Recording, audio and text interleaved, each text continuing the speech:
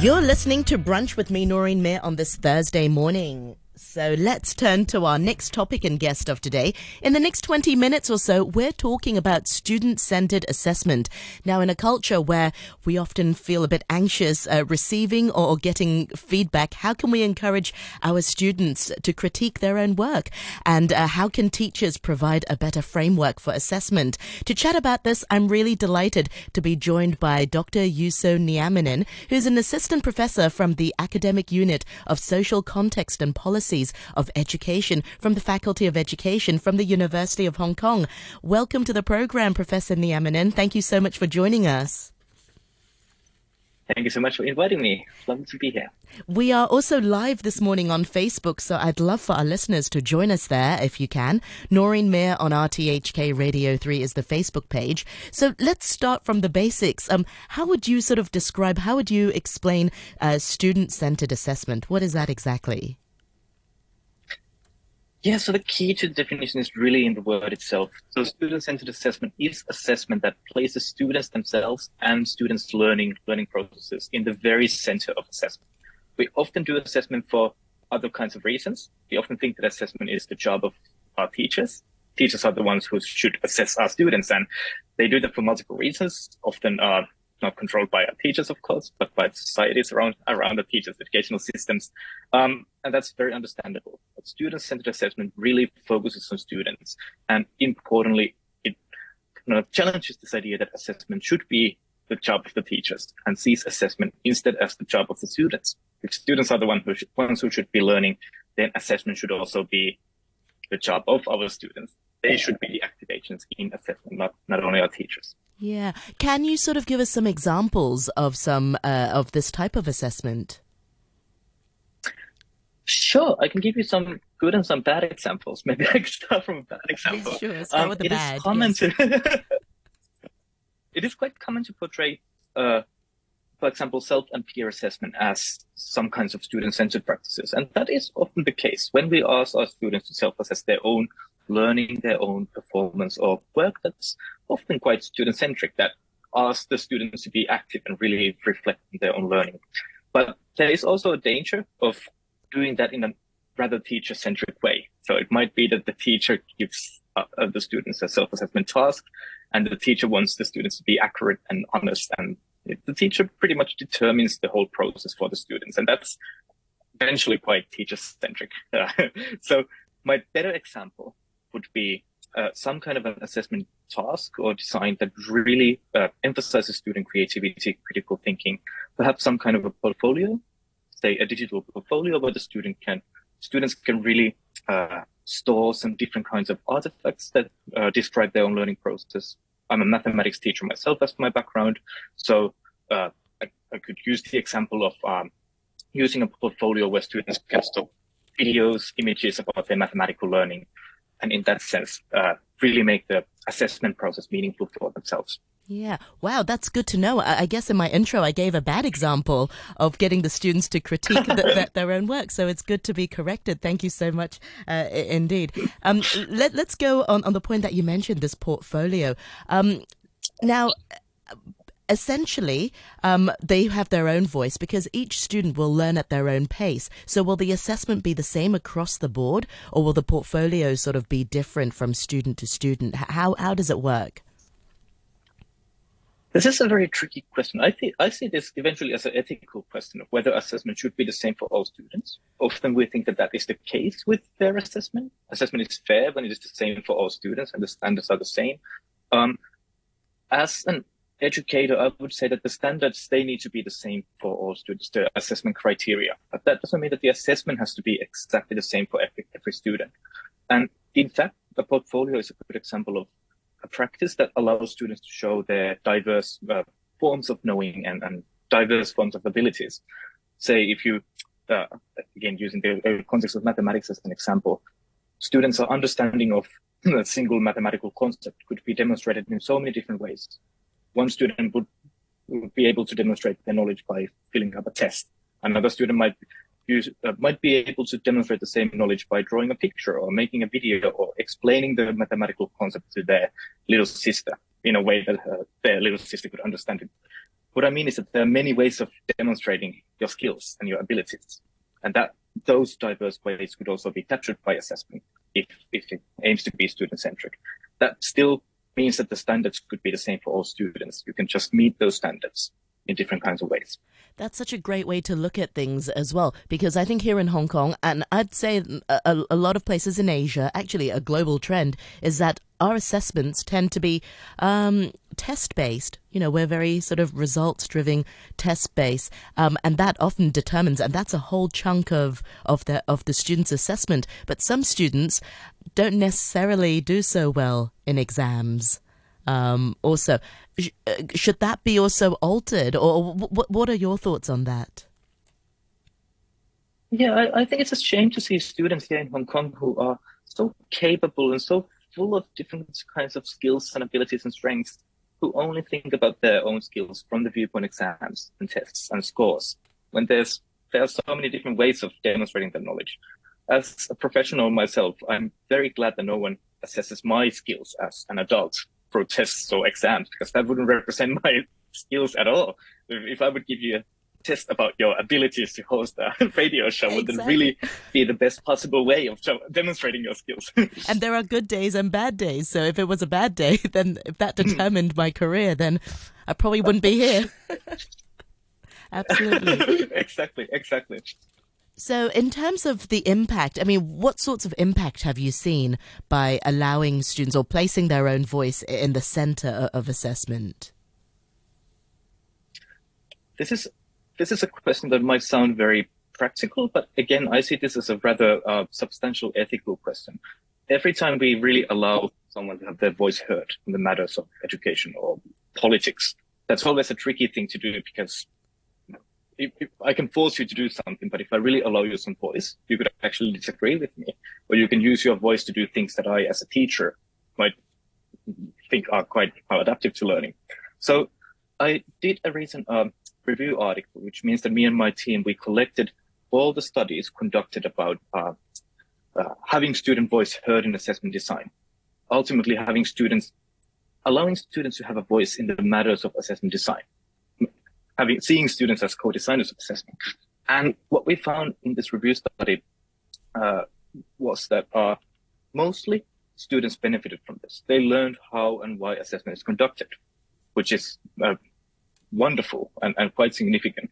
Even secondary students could have understanding of, okay, now the teacher is using a test, now the teacher is using a portfolio. Why does this happen? How does it benefit my own learning?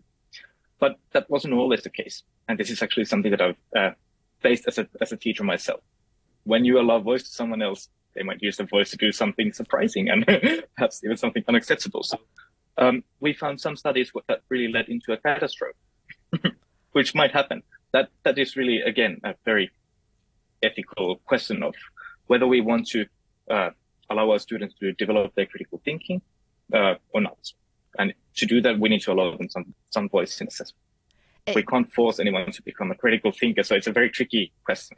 It comes down to control at the end of the day. How much control are we willing to give students or ownership of their own studies? And that is always the lifelong question, because teachers are professionals and they should know better. But then it comes down to that, as you mentioned, that question. If the student's journey, they know how they learn best, and it's really difficult. Some students are very good at sort of following the orders, but some students may need a little bit more guidance, and some students may be able to carve their own way. It's really a tricky question. I mean, you're the expert in this. You study this. Yes. And I think this is why it's so important to conduct student-centered assessment, not only student-centered teaching practices, because assessment is the one piece of educational systems that is all about control. It is a controlling element. It is a way of sorting and ranking students, and that's an element that we can't simply get rid of. And I don't even argue that we should get rid of that. But I do think that controlling element means that we should also hear the student's voice every time that is possible. And when that is possible, that is in classroom assessment, in that assessment that our teachers conduct in their classroom. And that's really the only way, I think, in a society like Hong Kong, where we can allow students to develop their critical thinking through assessment. So we should make use of that possibility. Yeah, it comes down to the culture of the school as well. If you've got a school that perhaps doesn't allow much student-led assessment or even teachers' input, maybe a lot of things are sort of set in stone. Does it also come down to the culture of the individual institution? Absolutely. I would say that it's all about the culture. Often when I talk about student-centered assessment, the objection that I get from teachers is that my students are not developed enough. Maybe I can't ask my primary students to take part in self-assessment or peer assessment. And I understand that often these teachers are correct. But really, I would say that it's even more about the culture. Last year, I conducted 2 studies about student-centered assessment. In both of these studies, I asked students to co-design assessment together with me and the teacher of the course. And these 2 case studies were conducted in Finnish, Finland, by the way, in a Finnish secondary school and in a university in Hong Kong. And guess what? The secondary students were actually better at this because it was easier to create that culture with these younger students. With adults, they already have such a strong cultural background and understanding of how and why assessment should be conducted. It was actually much harder to argue and kind of sell this idea of student-centered assessment. So the culture is the most important thing, but how to change a learning culture or assessment culture, that is a very tricky question. That is a topic definitely for another day, and we'll definitely revisit that.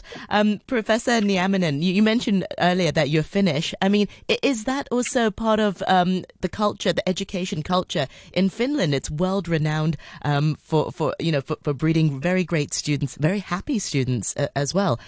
Would you say it's sort of student-centered assessment though, or do they employ strategies of student-centered assessments? Again, depends on the school and the culture. Actually, not really. So Finland only has one public education system. So I would say that it does not depend on the school. The schools are rather homogeneous compared to a city like Hong Kong that has different educational systems, private school, public schools. Finland doesn't have that kind of a tiered system, only one public educational system. Schools are very similar. We don't have high stakes testing in comprehensive education at all. So not in primary, not in a lower secondary education. Basically, teachers have a strong autonomy to do whatever they want to when it comes to assessment. But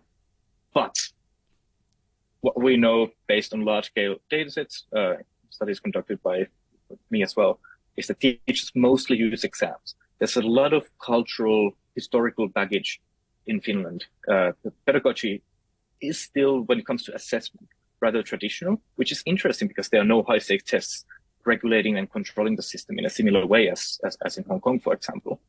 So it's interestingly a culture that is focused on testing, but there's no stress. Students are extremely not stressed. So in our measurements and in the PISA measurements as well, we know that Finland ranks as one of the lowest countries. Ranks as one of the countries that has one of the lowest scores in stress and anxiety in school. That's right. So very happy it's very students. different kind of a culture. Yeah. So exactly. It's still sort of what I'm hearing is still it's very test based, and I'm surprised to hear that. I didn't know that. I expected not to be, but I suppose as you mentioned, there's a sort of historical context to it being sort of more exam orientated. So let's talk about back to Hong Kong. How can teachers sort of navigate this, and how can teachers teach through a more student centered approach? What's your recommendation? I would say that a good starting point is simply talking about assessment with your students, making sure that your students understand why and how assessment is conducted. And let me use the example of self-assessment again. Kind of a mistake that I see teachers doing, a mistake that I've done myself so many times, is that you design a wonderful self-assessment task, give it to your students, and expect your students to benefit from the task exactly in ways that you have determined. And it might not always go the way. The students might think that it's just boring self-assessment task. I don't pay too much attention to it. And in these situations, I would always tell my students, this is what we're doing right now. I think it might be beneficial for you because blah, blah, blah, blah, blah. And if it doesn't work for whichever reason, that could be also framed as a learning opportunity for those students. So don't simply leave it there as a teacher. If it didn't work, have a chat about that with your students. all right, so you thought self-assessment was very boring and useless. Why? How could we develop this practice together? These kinds of conversations might be very, very powerful in the classroom situation. So for me, this dialogue is always the key, which means that even though it is student-centered, the teacher still has to be the expert, of course, who facilitates these dialogues. Yeah. What sorts of challenges did you hear then when you talk to teachers here in Hong Kong about student-centered assessment? What do they tell you? The attitude that I often face is a rather cynical attitude about the possibilities of doing anything like this in the classroom in Hong Kong. I think it's a bit of a shame. I absolutely understand the context with high-stakes testing. That's a profound part of the lives of teachers and students in Hong Kong. And there's a lot of pressure, a lot of stress. It is a very tricky context. Perhaps I'm a bit frustrated as a Scandinavian scholar working in this context, because I can see such a big discrepancy between what reads in the curriculum and what happens in practice. Yeah, you I would simply say, mentioned start from curriculum. somewhere. Yeah. It's because they're so busy with their curriculum. I say they, I mean schools are so busy to get through the curriculum. And so student-centered assessment might actually take a bit of a detour, as beneficial as it is. Sometimes maybe they just don't have time to do that. It's just like we just need to get from A to B to C without taking that longer route. But yeah, as you mentioned, if it's so beneficial, schools can look to explore this sort of method. And again, it goes back to culture. Even if people know that something will work, something would explicitly enhance the test scores of our students. We know that based on research, blah, blah, blah, blah, blah. It might still not mean that these practices are used in actual practice.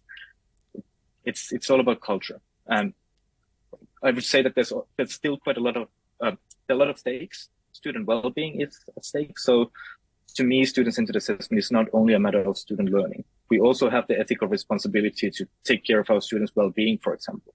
So I do think that there's almost an ethical responsibility for us to promote these kinds of practices, make sure that our students, amidst all this stress and anxiety about tests and exams, that they have these breathing spaces that could be done with student-centered assessment, that these breathing spaces in classrooms that really focus on learning rather than on the societal other purposes of assessment of sorting, ranking, competition.